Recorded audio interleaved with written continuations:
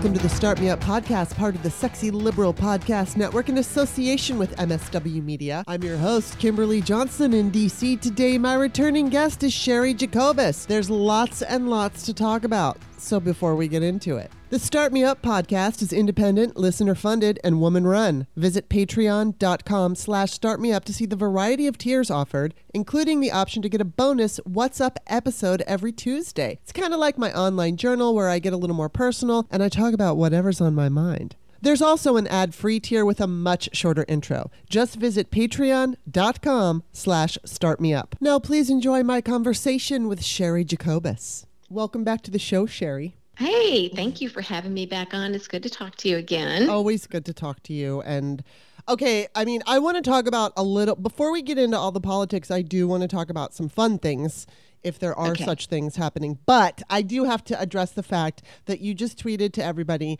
that you have now become a Democrat. And so I have to say, I always thought of you as a Democrat anyway. Okay.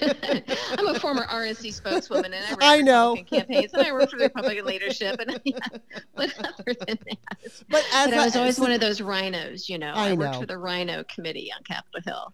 We were there to keep the nuts in check. But since at least 2016, the way you tweet and the way you communicate, you and I have communicated, outside of podcasts, you sound like a Democrat. So now you are one. So welcome to the club. Yeah.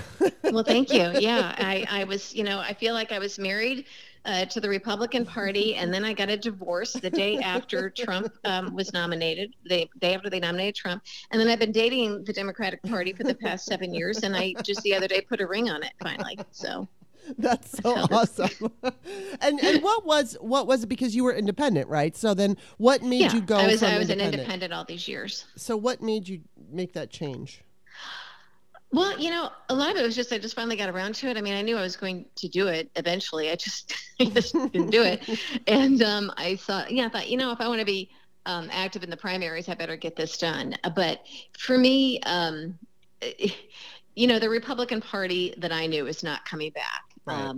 I worked for Bob Michael, where he would sit down with Tip O'Neill, and the things that, and back in those days, it was pre-Twitter and social media. It was even pre-cable for the most part. And 80% of voters were slightly right of center or slightly left of center. And when I first started working on Capitol Hill, Kimberly, I could have very easily have worked for my local congresswoman who was a conservative Democrat. I mean, it didn't have the meaning of being so partisan and divided that it does now. And I blame media for that quite a lot. But so the party changed a lot, and everything changed after Trump, of course. First of all, they're big spenders and wasteful spenders, and they're corrupt. And I don't see anything more important than defeating Trumpism. We can defeat Trump, but defeating Trumpism is going to take longer. And for the rest of my good years that I have left, I think that's what I like to be engaged in, cleaning things up. And right now, Democrats are our best hope for that. And there's nothing more important than that. Yeah. Wow. All right. So put all that aside, because I want to come back to a couple different things, but that was fascinating. But I just wanted to ask you, as you know how important it is. You're talking about it every damn day on Twitter, how much we need to save democracy. So what is it? What are you doing to keep yourself occupied, doing fun things outside of being upset with what's happening in the world of politics? Fun things? I know. I spend a lot. I've just got my 2-year mark for remission, being in remission for cancer. That's awesome. A big deal. Yes. So not as much time will be spent on doctors and everything. I see friends, I exercise, I run, I hike, I do those types of things. I am looking for clients and get my livelihood back. Obviously, I have my podcast, which you've been on, Bob has been on, and do some writing, and that's pretty much it. Yeah. Just still trying to get my life back together after Trump and the pandemic and cancer, it keeps me pretty busy. Yeah. Well, and I'm bummed because, Bob and I had a trip planned to New York.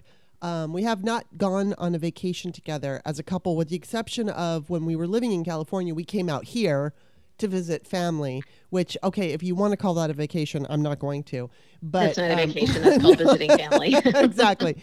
And so we haven't done anything. And I thought, I had said to him earlier this year, because my sister got married, right? And and she got married in August, and I was all about like, okay, as soon as the wedding is over, I'm going to be more lax with my masking and things like this. I've been so diligent about it. And anyway, of course, there's a spike, right? And then my parents get it. My father gets COVID. My stepmother gets COVID. And then my brother and my niece. Thankfully, they were able to go to the wedding. But it was like my plan, I had said to Bob, like, let's go to New York just to look at the leaves, we were going to meet a couple people, have dinner. But now we've canceled it because there is an uptick and neither one of us want to even try. Plus we have parents with immunocompromised stuff. So it's like, we're just trying to be safe, and it pisses me off because I would like to go do something. So I think what we're going to do instead is just like maybe take a day trip, go up to maybe Harper's Ferry, West Virginia, or, he absolutely loves Gettysburg. So maybe just like a day trip, and we'll go look at the leaves, and at least there's, pretty leaves around here. So well, Harper's Ferry is wonderful. Yeah. And there's all kinds of restaurants up on the ridge Yeah. overlooking where the two rivers come together. Right. And you can sit outside and have a craft beer and a sandwich, and it's lovely. Yeah. Good hiking. So Yeah, more power to you on that. I think and I got new walking shoes, and that's so important. So I did. Okay, now I'm gonna go back because you had said, you're a Democrat now, and so I'm sure Right. you get shit from people because I just have to rant for a minute about the scoldy progressives, and I'm gonna start with, for instance, I don't remember the year, but I used to write for a publication called Liberals Unite, and the guy that I worked with wrote an article on a little girl who, and I know the correct term now is Roma, but I didn't know, and he wrote the article. But and he, in the headline of the article, he referred to the little Roma girl as a gypsy, and it was a positive article. She had a very high IQ, and so it was just like this. It was a very positive article about this little girl, and posted it on a liberal site.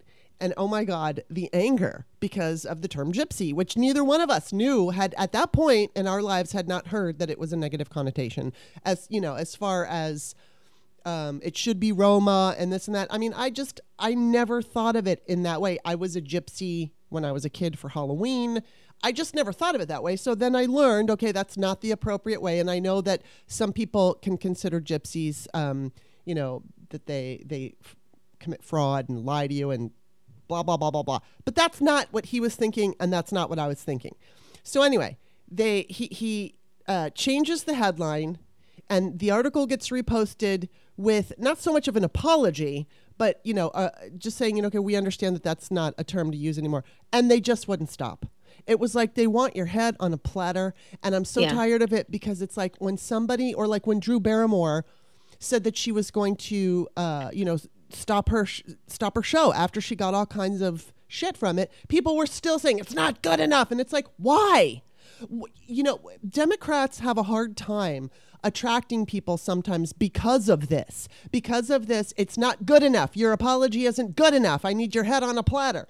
And so I want to go to Cassidy Hutchinson because with her testimony and what she's doing right now, I don't really care at this point what her beliefs are. I don't care.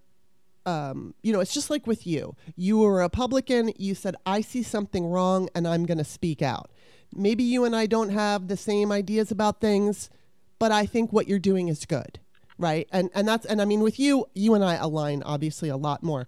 But I look at Cassidy Hutchinson and I'm seeing people screaming about, she's still a Republican. It's like, yeah, she is. So she's telling us things that we don't know and that we need to know. Well, yeah, and I mean, she's still a Republican. I don't have a beef with her. I do have a problem with the cottage industry that's popped up with people who leave the Trump administration or campaign or his orb, and all of a sudden they see the light and they instantly get TV gigs and book deals. I mean, she complied with a congressional subpoena, and good for her. But I think we go a little bit too far in terms of lionizing these people who do the basics. It is a cottage industry. There are people out there now on TV, famous political experts who we never heard of before, but they had a job in the administration. And then saw the light, you know, when their opportunities ran out. Right. And I'm glad that they did and glad they left. But, you know, the era of Trump has gone on for so long that this very uncomfortable cottage industry has popped up where it's almost like a formula now. Support Trump, break with Trump, then go on TV, get your book deal, get the book tour, become rich. And now all of a sudden you're on every panel as a political expert. To my way of thinking, you're either too unethical to just be dropping, you know, when it's convenient. To say you saw the light. I don't believe it. They all knew what he was beforehand. They were in it for themselves, and then they left when their opportunities ran out or when they knew that pivoting would get them what they really wanted. I mean, you know, my feeling on some of these people, you know, I don't think that George Conway was so stupid that he didn't know what Trump was. He knew him. He knew him well. He and Kellyanne were simply following the Mercer money from Ted Cruz to Trump. And I'm fine with them doing it and good for them, but to do it because of the reward, because now you get to be, you know, you get to have celebrity status and now you're looked at as an expert. I'm thinking if you were too stupid or too unethical to be with Trump for that long and then pivot, that's your business, but you shouldn't be passed off as an expert. You are not credible. You shouldn't be considered credible. I love seeing like the former federal prosecutors on TV. I think they are fantastic. You know, the Glenn Kirshner's and people like that. They've been in it. They understand it. They give us credible analysis. The rest of it, it's like I said, the era of Trump has dragged on for so long that it's become a cottage industry with a really kind of cheesy, simple formula. Yeah. And I mean, I look at her and in that one interview with Rachel, she said she sees herself as a Romney or Reagan Republican, which honestly, I don't think she really fully understands what that means. I think she understands the small c conservative version of it, but not the policy side and what some of Reagan's policies, you know, did to the country. And then I also, when she said I adored Trump, that I know her father is a MAGA. I don't know. So is mine. So what? Right. You know? But I mean, she's also, I think the difference between you two is your age, because she started, like, what fucking chief of staff to the chief of staff is a 22-year-old young woman fresh out of college? It's like, it never happens. That's why I think the reason they wanted her around was because she was pretty and because she was absolutely agreeable and in that world anyway. And so I mean, I think back to when I was even her age right now. I mean, while she appears well-spoken and put together, she's so fucking young. Now? I think she's 26 or 27 now. And so she's very young. And when she started in all of this, she was incredibly young. I mean, she was she was just out of college. So, you know, I mean, it's like, I can, you know, it'll be interesting to see where she goes. And I certainly don't want to punish her and I don't want to turn her into the big hero. I just think it's important that we have people who have been in the administration, who know things, to come out and talk. And I'm glad she's doing it. And everything you said, I agree with. I feel like I don't understand. I truly don't understand how she could have adored Trump. It doesn't mean I hate her, and I don't think we should attack her. You said something before. You said, hey, come out and tell us what goes on in the administration. She had to. She was subpoenaed. That's true. So I feel like I have to keep saying that. She didn't. Right. She didn't offer it up. She's making the best of a situation. But again, I think that it's the rest of us who go too far. And media, we go too far, lionizing these people. And if she were a 27-year-old guy, would we be, so young? I mean, there's a little bit of show business going on here. And you know, we know it. And again, I'm not trying to slam her, but we're putting people on pedestals who don't belong there, in my view. We do that all the time. That invites a little bit of raw analysis from those of us who kind of know how this works. You leave the administration, or you were a Trump supporter, and then you see the light. You know, get to the back of the line and learn from the rest of us. I mean, I think it's just amazing to me how people who had, you know, even big jobs in the administration, all of a sudden they saw the light and, you know, now they need a book deal and and now they're experts they're political analysts and experts. And I'm thinking, well, if you were too stupid to see what he was, for X number of years, not sure your political analysis is worth much, Right. But again, of course, they all knew it's all opportunistic stuff. They're, so they all knew. Yeah. So I'm being sarcastic when I say they didn't know and they saw the light. They all Of course they all knew. And of course they all heard him make the fucking pussy comment, and they all saw him mocking a disabled journalist, which, going back to those two things alone, talking about how all Mexicans were rapists and all of that slamming stuff. John McCain's POW status because he got captured. Yeah, because if you are a Reagan or a Romney Republican, then that would have really upset you. So, it's. I totally agree that we do lionize people. We shouldn't. We do it all the time. We do it on the left. We do it on the right. We do it all over the place, and that just seems to be human nature. And it's kind of frustrating.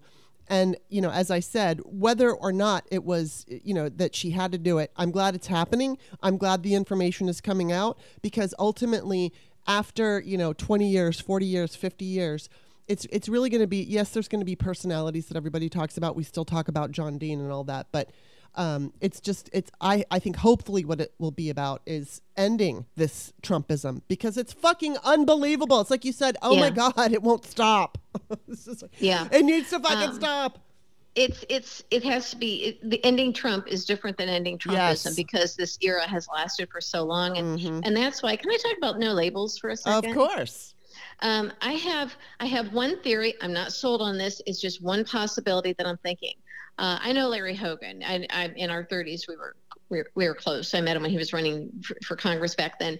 And I don't believe that he would be involved in something that was truly to support Trump. Now, I know the money and some of the people behind it seems like they're pro-Trump, but when I read Larry's USA Today piece a couple months ago, it was very carefully worded and parsed. And I have this theory that they haven't committed to putting up a ticket. They haven't committed whether it's going to be a Republican at the top or a Democrat. They have all these kind of conditions and caveats, which is really important. They put those in for a reason. And I'm thinking you've got Larry's good friend Chris Christie on the inside running for president, running for the Republican nomination. And I just think that there's a real possibility that what they're trying to do is be positioned and be organized with everything. So they had to launch early so that if Trump falls and Trump is not the nominee for whatever reason, and then it would probably be DeSantis. A lot of Trump people stay home. DeSantis isn't going to garner that much.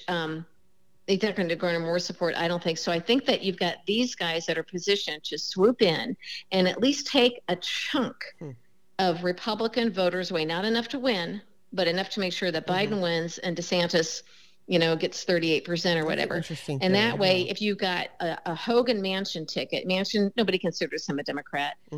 They've fulfilled their stated, credentials on what they were what they're going to do. But I think it could be a play to just do what I said, which is get rid of Trumpism and kill that part of the party, rather than letting a DeSantis take the entire Republican vote. So it's just a possibility, something to think about. But you got to read Larry Hogan's USA Today piece from, what was it, a month or two ago? Okay, I will. That's so interesting. Well, then that brings me, have you seen the latest in Washington Post from Robert Costa? It's called "Drafting Glenn Youngkin for 2024 is no longer a fantasy." That just came out. Well, they should do it. Well, and here, okay, so he says, some of the biggest Republican donors in the country will converge next month at the historic Cavalier Hotel in Virginia Beach for a 2-day meeting rally behind Glenn Youngkin. It's called the Red Vest Retweet after his fleece. And here, let me get it. It says, unofficially, several donors tell me, which is Robert Costa, it will be an opportunity for them to try to push, if not shove, Youngkin into the Republican presidential race. So, yeah, I just want to get your opinion on that. What do you think of something like that? I think it's excellent because even if they know that this cycle they can't win or maybe won't win, or if they do, it won't be as dangerous, but there's still Trumpism to kill. I think you've got some people who are interested in saving the Republican Party, understanding that it's going to take a number of years, a number of cycles. And so that's how I look at that. Interesting. I guess it's possible he could win, but I think we're at a point where there are some MAGA voters that if it's not Trump, they won't vote at all. Exactly. Yeah. And so that's going to make it harder for a DeSantis or a Youngkin or anybody. So again, I think it's part of that same potential effort that I talked about with no labels. What I'm thinking might be happening. I have no intel. I'm just what I do is I look at the choreography, you know, and I try and that's what I'm looking at, trying to see what's behind it, because these things are said and done for a reason. So the Youngkin push probably is along those same lines, that we're not going to just let this be Trump or even DeSantis, because that's still Trumpism. I look at this as an effort to kill Trumpism. Yeah. But again, that could take a while. And I'm not interested in being a part of that, because too many of these people that would be a part of the new revised, restored GOP, too many of them went along with Trump. And I find that to be unforgivable. Well, what kind of worries me about something, I mean, with Youngkin, I remember Lauren Windsor, who was on my show not too long ago, she loves to go undercover in MAGA world and get everybody to admit everything because she's pretty and she can, speak with the drawl, and then they just start telling her shit, and she gets it on record. So, she was talking to Youngkin, I believe it was in 2022, and she got him to admit that, they're not going to say anything, they're not going to say the out loud stuff about abortion. Basically, okay, we'll do that when I'm elected. We're not going to say, we're not going to campaign on that. And so obviously he comes across as the gentle sweater vest Republican of the olden days when it was just about spending and shit. But he truly is just as bad. I mean, he's not Donald Trump, obviously, but I mean, he's got the Trumpism thing going. And so I just feel like if they want to revamp the GOP, and what they choose to do is go to the version of the GOP that led to this, what we've got now, what fucking difference does it make? Because it's going to lead to it again. I think that they got to take it slower or it won't work. They almost have to go in stealth, like it's what possibly is happening with no labels. Although, again, that's just one theory I have. I'm not sold on that in any way, shape, or form. But, I remember back after, I'd worked for Bob Michael. I was very much what we now call a rhino. Back then was mainstream. And then when Republicans took over the Congress in the mid-90s and Newt was speaker, and I was with the Rhino Committee, Education Workforce Committee. I was the communications director. And we actively were keeping the evangelical nutcases, the so-called family groups, at bay on crazy shit like, eliminating the Department of Education. We placated them by coming up with a project where we would identify wasteful and duplicative programs, and you could save money. But you can't have the word eliminate in education, those words in the same sentence, and thinks it's going to work. And even Newt knew that. He had no intention of eliminating the Department of Education. But I was thinking, why do these people have a seat at the table? Why am I over here in Dick Armey's office sitting here with Ginny Thomas? First of all, why is Ginny Thomas working for the Republican leadership and whining all the time? Oh, they're after my husband. It's so rough. All the press. I'm like, then don't do this. I mean, she's inviting it. So at that time, it was just kind of an annoyance and a little bit uncomfortable that these people had a seat at the table that hadn't before. But they were part of the coalition. And part of the reason Republicans got the majority, I guess, and back then you didn't focus on it a lot, but I was aware of it. You put it that way. I was aware of it. So the stuff that they say they won't say out loud, I mean, it still is, a president and a presidential candidate is going to have to say it out loud. They can't hide. So Youngkin is kind of not being realistic on that front, but no, really, I'm all for them running him up the flagpole, because I think that's how you kill Trumpism. Yeah, and I can see that. I can absolutely see that, because I know there are lots of Republicans out there who don't like Trump and they don't want to vote for him, and they'd love to vote for someone like Youngkin. I don't know how they would feel. But they aren't going to vote. They're never going to vote Democrat. So you have to give them an option, right. And that's where I think the no labels scheme could work. Right. Now, did you watch the GOP debate last night? I can't. I know I couldn't either. I just can't do it. I'm sorry. And the Vivek. I saw the clips and everything. I'm just, Chris Christie. I love how he's taken on Trump. He's trying to clean up his sins from the past. More power to him on that front.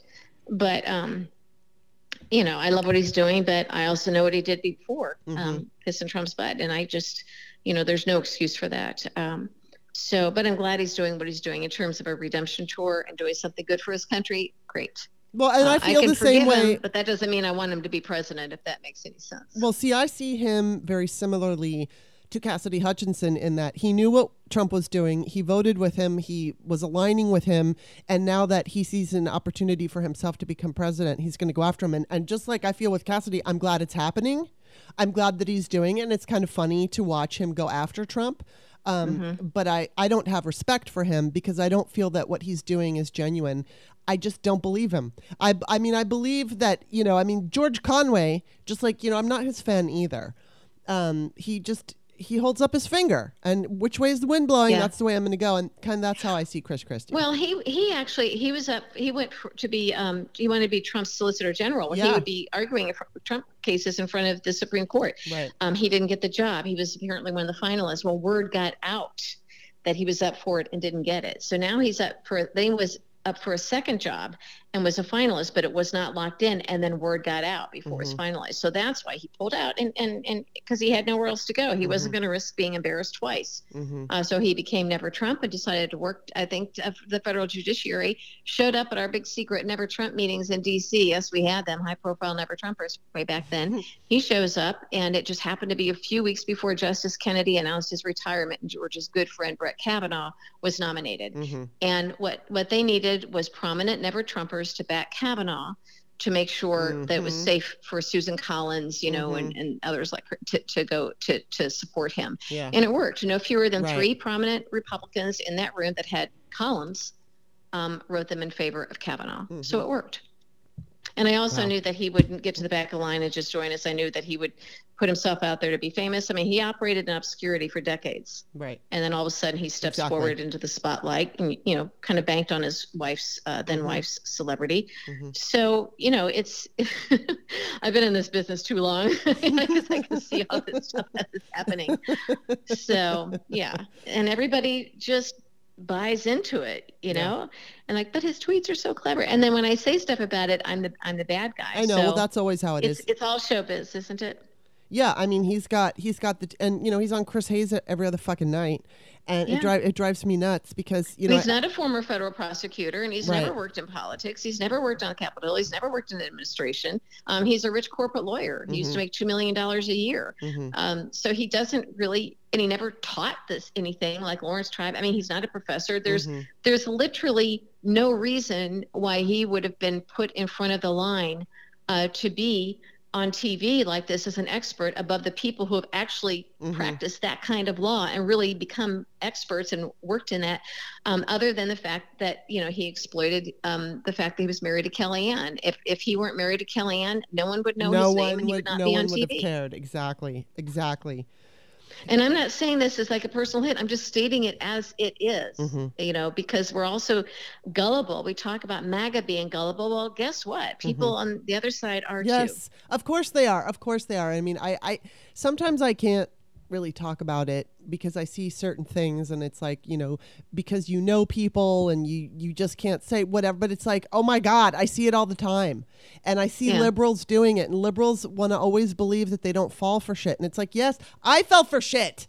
I fell for some of the shit that was happening in 2016. I didn't go all the way in. I didn't become like, anti-Hillary Clinton or anything like that. But I'm not a stupid person, and I'm not overly gullible. I do have a tendency to take people at their word, but when it comes to politics, I'm not like that. I think I have some savvy, but I got sucked in. So you can be an intelligent person and still get sucked into things, especially when it's feeding what you already want to believe. And so, I wish more people would be aware of that, because it's not always so easy to admit about yourself, but it's not shameful because we're all human. And, and it doesn't have to be black or white. Like with the Cassidy Hutchins situation. Well, at least she came forward. Well, no, she complied with a congressional subpoena. She could be, referred to DOJ for indictment had she not. Right. And it doesn't matter that she's a nice girl isn't she Yeah. pretty? I mean, that doesn't Exactly. matter. So yes, okay, this one decided to comply with the subpoena. And maybe didn't have the resources to hang in there in the backing that, like a Jim Jordan who did not comply. But that's pretty much it. And we got valuable information, which basically should tell us how important it is to comply with a congressional subpoena. Yeah. And, that's it. And now she's got a book deal and everything else. So it's just okay. I know. So it and all that's comes us. out. That's on us and media, because media pushes that out to us and we just gobble it up like it's Teen Beat magazine or something. I know.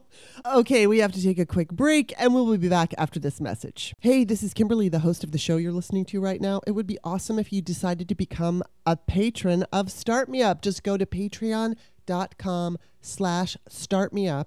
Take a look at the different tiers, and if you like the show, it's a great way to support it. Thanks so much. Spark your creativity with The Sims. Sometimes you might feel like you're not creative, and you have to go in search of your creative spark again. Maybe this is catching up with creative friends, experimenting with a new look, or trying out a new recipe. And thanks to The Sims, inspiration is just one game and one spark away. Ready to spark something? Download The Sims 4 and play for free.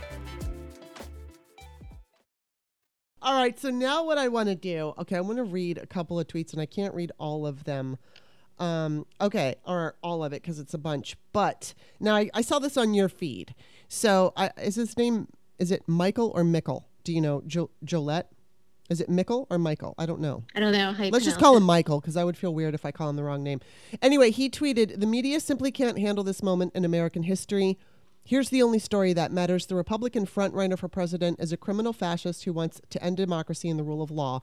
That's it. Stop treating this like a normal election." And then Sarah Kendzior comes on and says the media know this. They lived through it. There are no hypotheticals. They know what a Trump presidency is like.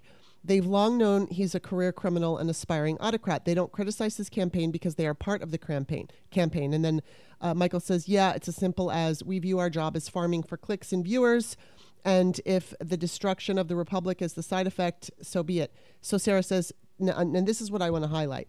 Sarah says, true to an extent, they want money and they don't care what happens to the country, but exposés on crimes sell better than cover-ups. And Trump is a windfall. Mafia activity, espionage, sex crimes, treason, etc. Their refusal to dig deep goes against their own profit margin. Yeah. So this is what concerns me about the media, because it's like, and I've been saying this just to family and friends, it's like, oh my God, if just reporting on the truth is way more explosive, it's way more interesting than catering to the autocracy, yet they still cater to the autocracy. And it's freaking me out because I feel like... You know why they do it? Because they want to keep this going. The media wants Trump as the nominee. A lot of people, made a lot of money, quote, fighting Trump. Mm-hmm. They made their fame and fortune that way, and they want to keep it going. Yeah. And the media is the same. And I remember saying this, and Trump and Rush Limbaugh attacked me back in, it was like towards the end of 2015. I was on CNN, and I said, look, the reason that all these people in the right-wing media sphere are pushing for Trump when we have a 15-way primary, because it was inexplicable, is because they think Trump as the nominee ensures a Hillary victory. And a lot of these people made their fame and fortune the first time there was a Clinton in the White House, and they wanted, again, slamming Bill Clinton. They all want, the Sean Hannity, all those guys, they wanted Hillary in the White House. Well, they found a way to, make money and get their clicks and ratings, everything off Trump. But they were pushing for Trump as the nominee, not because they wanted him to be president, but because they thought if Trump is the GOP nominee, that makes sure that Hillary's in the White House, and they all make money, slamming her and getting their book deals and everything. We have a little bit of that with people who are allegedly on our side. They didn't want DeSantis. They desperately wanted Trump because Trump is how they make their money. So, we see a lot of that. But this is what the media is doing. So they're pushing the autocracy to keep this alive. They're not reporting on Biden's achievements. And what I think is the really big story, and I've tweeted this a couple of times, this notion, when you're a political strategist, when you do this for a living, when you don't get paid unless you put this together, and you have to be smart at it. But you're looking at, why is this thing happening? And you sort of strategize backwards. You connect the dots backwards. Why on earth would anybody be slamming Joe Biden's age when he's in fantastic shape. And it also, highlights all his experience and achievements. He started out as the youngest senator. He's been middle-aged. He served as the vice president to a young, Black, less experienced than him president. I mean, he's run the gamut. So he also, next to Trump, who's just couple years younger than him, Biden looks 20 years younger. Trump is in horrible physical shape, looks like he's going to keel over of a massive coronary anytime or a stroke. And Biden's in great shape. So what would be the thinking behind this? Well, here's what it is. By pushing Biden's age, even though in a head-to-head it makes no sense because he's right. They are, it is a dog whistle of racism and sexism against Kamala Harris. Yep. Biden is so old, he's going to die, and then you're going to have Kamala Harris, a woman of color as president. Right. That's what all of this is about.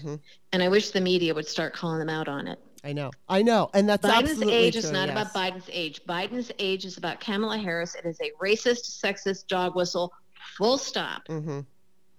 Yes, it is. And it's just so pathetic and it's upsetting because we did go through 4 years of hell, and then we got this great president, somebody who I can say for myself, I didn't think he would be such a good president. I'm impressed with him. I don't think he's perfect, but I think he's a good president, and I think he's a good man. And watching how the media is handling this is just so upsetting because it's like, okay, not only are we against, MAGA cult, we are against the media. And the only saving grace, in my opinion on this, is that first of all, Gen Z is not having any of it. They're not watching cable news. Not many people are watching cable news to get their news. So I don't watch it anymore. I have a real hard time with it. Yeah, I don't really. I mean, I have it on sometimes at night, but the sound is down and I'm usually working. Yeah. But it's like, I have it on just to kind of glance up and see what's going on. But yeah, I mean, it's bothering me. And I like Lawrence O'Donnell, and I trust him. And I trust a couple of those anchors, but I don't trust all of them. And I feel like it's upsetting to see just everything that you just said playing out.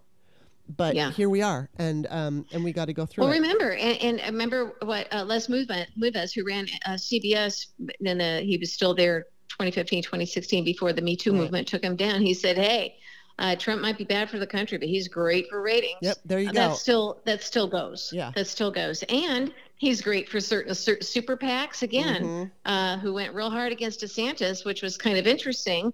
DeSantis would be more dangerous. Well, DeSantis is not is not harder to beat than Trump. DeSantis is Scott Walker without the personality. He's like Jeb without the exclamation point, And so that was a little bit confusing. But, these people that we've been listening to all these years and writing checks to, they're telling us, he's so dangerous, and put a lot of effort into getting rid of DeSantis because a lot of these people pretending to be on our side, they too are about the bottom line. They might have started out, some of them being legit, never Trump. But again, a lot of money was made, a lot of generational wealth was made by fighting Trump, and they want it again. There's nothing that complicated about this. We saw it in 2015, 2016, like I just said, and when I said it on TV, Rush Limbaugh came after me, and he and I had been friendly. So it's the same thing, and we fall for it every time. And if you're outspoken about it, as I am, you get slammed by your own side, because people don't want to be told that they are being as gullible as the other people on the other side that they think are gullible. Yeah, I know. It's just a flip side of the same coin. Yeah, I've run into that. I mean, I got into it. I won't say who, but I got into it with somebody prominent who I said that it's easy sometimes for people to fall for disinformation. And what was propaganda, just straight up propaganda. And he argued with me, and he says, no, intelligent people don't. And I said, that's not true. It isn't fucking true. It has nothing to do with intelligence. It's because I'm going to go with McKay. I always bring this up, but McKay Coppins did this whole dive into MAGA world where he was on social media, and he started a Facebook page and only liked MAGA shit. And then it was, of course, being suggested, everything that was suggested to him, he would like it. And he said, I understood reality, yet I was being sucked in, and I started questioning what I knew was true. And he's obviously intelligent. And that there's that movie, The Brainwashing of My Dad. The dude was a liberal guy first, And, and then he started listening to Rush Limbaugh, and it was the talk radio, and it's that very intimate setting of you and the talk radio host in your car or something. And it just feels like it's the two of you. And it's possible if you just keep hearing things over and over again. And then it's also how it's presented. And, if you are pissed off about something in your own life and you can't really voice it, like, for instance, I know somebody who's not so happy with her life and, she's a MAGA, and instead of facing her own, choices and things that she did in her life to get her to where she is now, she's just choosing to hate on the liberals. So she's blaming liberals basically for the choices that she made without even really realizing it. It's just unbelievable. But yeah, I just want to reiterate that no matter the sad reality is that whichever side gives media the best ratings is going to get the attention. And you heard me say ad nauseum, and I've been fighting this for several years, that the hard negative ads, or I should call them videos, because ads are 30 seconds or a minute. Videos you see on Twitter ain't running on TV, no matter what anybody's telling you. But the hard-hitting ads and videos that get the base riled up and opening their wallets, they don't work on persuadable voters. Right. They just don't. No, they don't. Persuadable voters would be people who are Trump voters, but not necessarily the cult. They simply don't know any better. The whole genesis behind America Reads the Mueller report that I did, we're reaching people who don't know that Bill Barr lied to them because they only watch Fox News.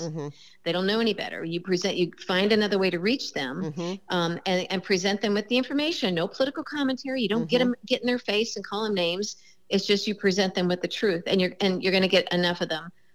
Close elections are won or lost in those margins, and I think that's what the televised trial of Trump will do. Fulton County, I think that will pull a few people, not a lot, but some, and that's how you win elections. Those are your persuadable voters. Right, yes. And if you're not reaching out to them, and by the way, it's boring to reach out to them. They're not on Twitter. You're not going to get the pats on the back. Right. And, it's not going to get you an MSNBC gig, but it is how you win elections. Yeah. And so a lot of people who think they're politically active and politically knowledgeable are being fed, a bucket of hoo-ha when they're told about this stuff. You want to gin up the base, fine, do the hard negative. And you can still be negative and give hard truths, but you have to give it in a different way. Yeah. And people who really work in politics understand this. And I see a lot of people pushing forth a different truth, even though I know they know better, but they make a living this way. So, of course, yeah. I'm a little bit afraid of that. Too many who think they're fighting MAGA are doing it in a way that could backfire. I recently had a conversation with an elderly woman who watches only Fox, and I brought up the Dominion lawsuit. She had no idea what I was talking about. She'd never heard of it. Wow. So it's not that she was defending it. She simply didn't know about it. Yeah. And that was a real clue, and it just reinforced what I'm telling you. You have to reach people with the information. Mm-hmm. I don't know if Democrats are doing that. I don't know. Well, I do know this. I will say this. Joe Biden and the Biden administration is investing $25 million right now into swing states with advertising. Now, I don't know what they're doing with that advertising. I haven't seen it, but at least they're making that effort where they didn't in the past. And I'm really happy to see it. But I just want to say real quickly before we end, it kind of reminds me, my mom was in line the other day at the grocery store and, started chatting with some woman, and they were both masked, and they were talking about COVID. And my mother was saying to her, she's like, look, I'm not afraid of catching COVID in that when you're initially sick. What scares me is long COVID and, what could happen possibly to your organs in many years as a result. And this woman looked at her and had no idea what long COVID was. And so, we're dealing with all these people that are not paying attention and they don't understand, because it's like, catching COVID, I'm not afraid of getting the initial sickness. I'm vaccinated. I'm going to be fine. It's like, am I going to get long COVID though? I will say this, and this is hopeful. Scientists have discovered that there is a difference in the blood of the people who get long COVID, and it has something to do with cortisol. I think that they're low on cortisol. So the scientists are saying right now, well, we're not convinced that, pumping people up with cortisol is the answer because it's hormone. But they have figured out that at least number one, it's real. They're connecting the dots. Yes, it's real. Yeah. And okay, there's a little difference here. So I don't know how long it's going to take for them to figure it out and maybe get to a point where we know how we could avoid long COVID. But yeah, I mean, the thing is people just don't know. And then when they find out, it's like you said, it's not a partisan thing. It's just like, oh, I didn't know that. And now I have more information. Well, I wish that we were talking about this on the networks, and even the political shows, because there should be inner politics in part of our national conversation, instead of if Cassidy Hutchinson really dated Matt Gaetz or not. I mean, it's just, Ew. Don't even and it like should be something, and maybe that. They talked about this at the GOP debate. I doubt it, but it should be talked about in the debate. Should there be more resources put into looking at long COVID? Because even if we get through this, it looks like COVID is still around, but the next phase of this that needs to happen is looking at long COVID, because we don't know what the impact of long COVID is going to be over the course of the next generation. Exactly. These are big issues. They are big, and they're scary because they're in households where if somebody goes down, if you live alone, or if your spouse is the primary moneymaker or whatever, and your spouse gets it, you're fucked. And so it's like it's really scary. I mean, I look at Bob and me, and I feel like, all right, well, we have to stay healthy. I mean, we just have to. Well, and I'm immunocompromised from chemo. Right, exactly. Although my last blood test a couple weeks ago, I was right at the very bottom of normal, and I've only gotten in the normal range once since treatment. So this was a big deal. Yeah. That I got, that I got to that point. So, I mean, I feel fine and everything. It has nothing to do with how you feel. It's, your bone marrow and that type of thing. But it's something that I'll be working on, my entire life. So I don't need long COVID. I don't need COVID. No. And it's very good to hear this I've had news. my share of it all, of the illness. Yes, and it's very good because I do remember back in 2020, our private phone call. And it was very upsetting for you. Obviously, it was upsetting for you, but it was upsetting for me because you never want to have to hear that about anybody. And I'm just grateful to hear you. It was 2021. Oh, 2021. Yeah. Okay, 2021. Yeah, I mean, I think I knew in 2020 something was wrong. We were in the pandemic and I couldn't get in to see doctors, so it took a year to get diagnosed. Wow. Well, I mean, I'm so grateful that it's just come to this and not gone in the other direction. And it's yes, good I'll to be have going you for here. a jog later. I mean, that's where I am Yay, now. So that's awesome. I jog, I hike, I bike. Yeah, I feel fine. And sometimes it takes getting sick to get healthy. So now I eat better, and Right. So awesome. I get my 5 a day, which before I didn't always. Getting 5 fruits and vegetable servings a day is hard. Yeah, I know. It truly is.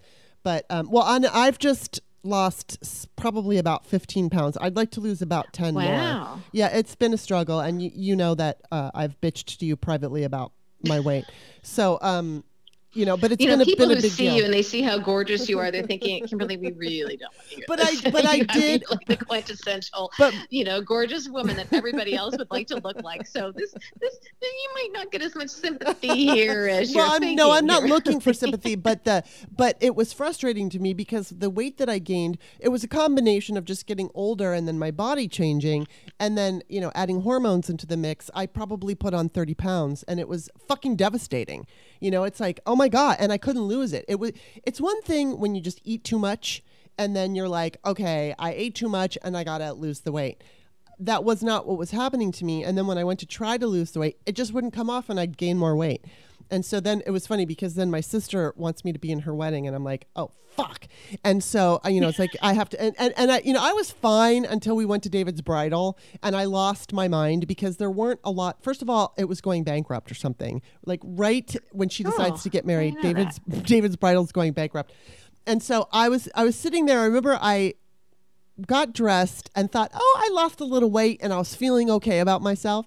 And so I go down to David's bridal and they give us the catalog and they're like, okay, look through the catalog and see if there's anything you like. And I'm looking through and I'm like, oh shit, there's nothing. There's nothing for me here.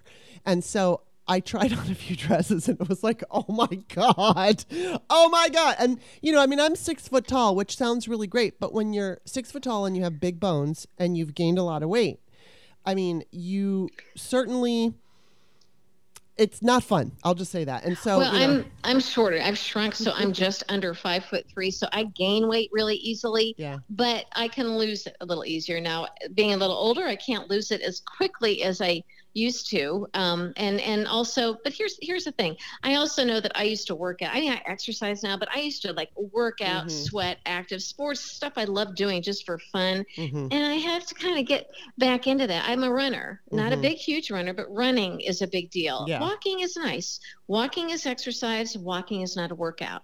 And so I think as we get older, we just, our habits change, and that has a lot to do with it. Well, and I had to do it. That's my story, and I'm sticking to it.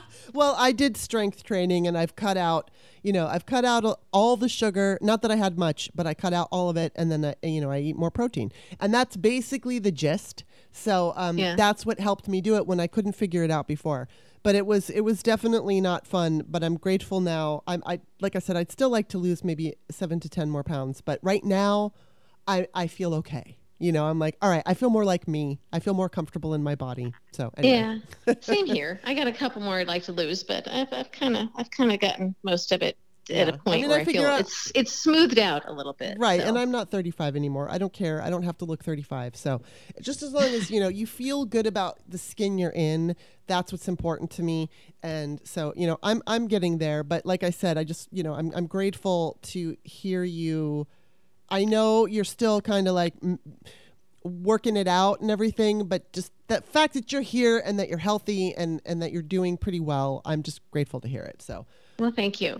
And thank you for your help, and you and Joe Walsh doing the GoFundMe, which made a huge difference in terms of peace of mind while I was recovering, because you don't just go through treatment. Right.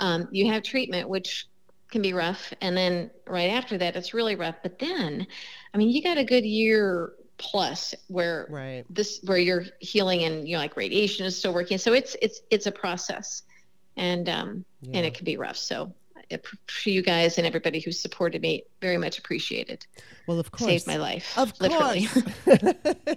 Well, before I let you go, tell everyone where to find you. Everybody find me on Twitter still at Cheri Jacobus, and on Threads at Cheri Jacobus1. And check out my podcast on Patreon, please. Politics with Cheri Jacobus. Appreciate your support on that. And I've got a website, CheriJacobus.com, and that's pretty much it these days. Well, and I'm author Kimberly, Kimberley, on the stupid X site. Although my pinned X tweet, or whatever you want to call it, it's got all my other socials on it. So just go there if you want to find me. And Cheri, thanks so much for being on the show today. Thank you. Take care.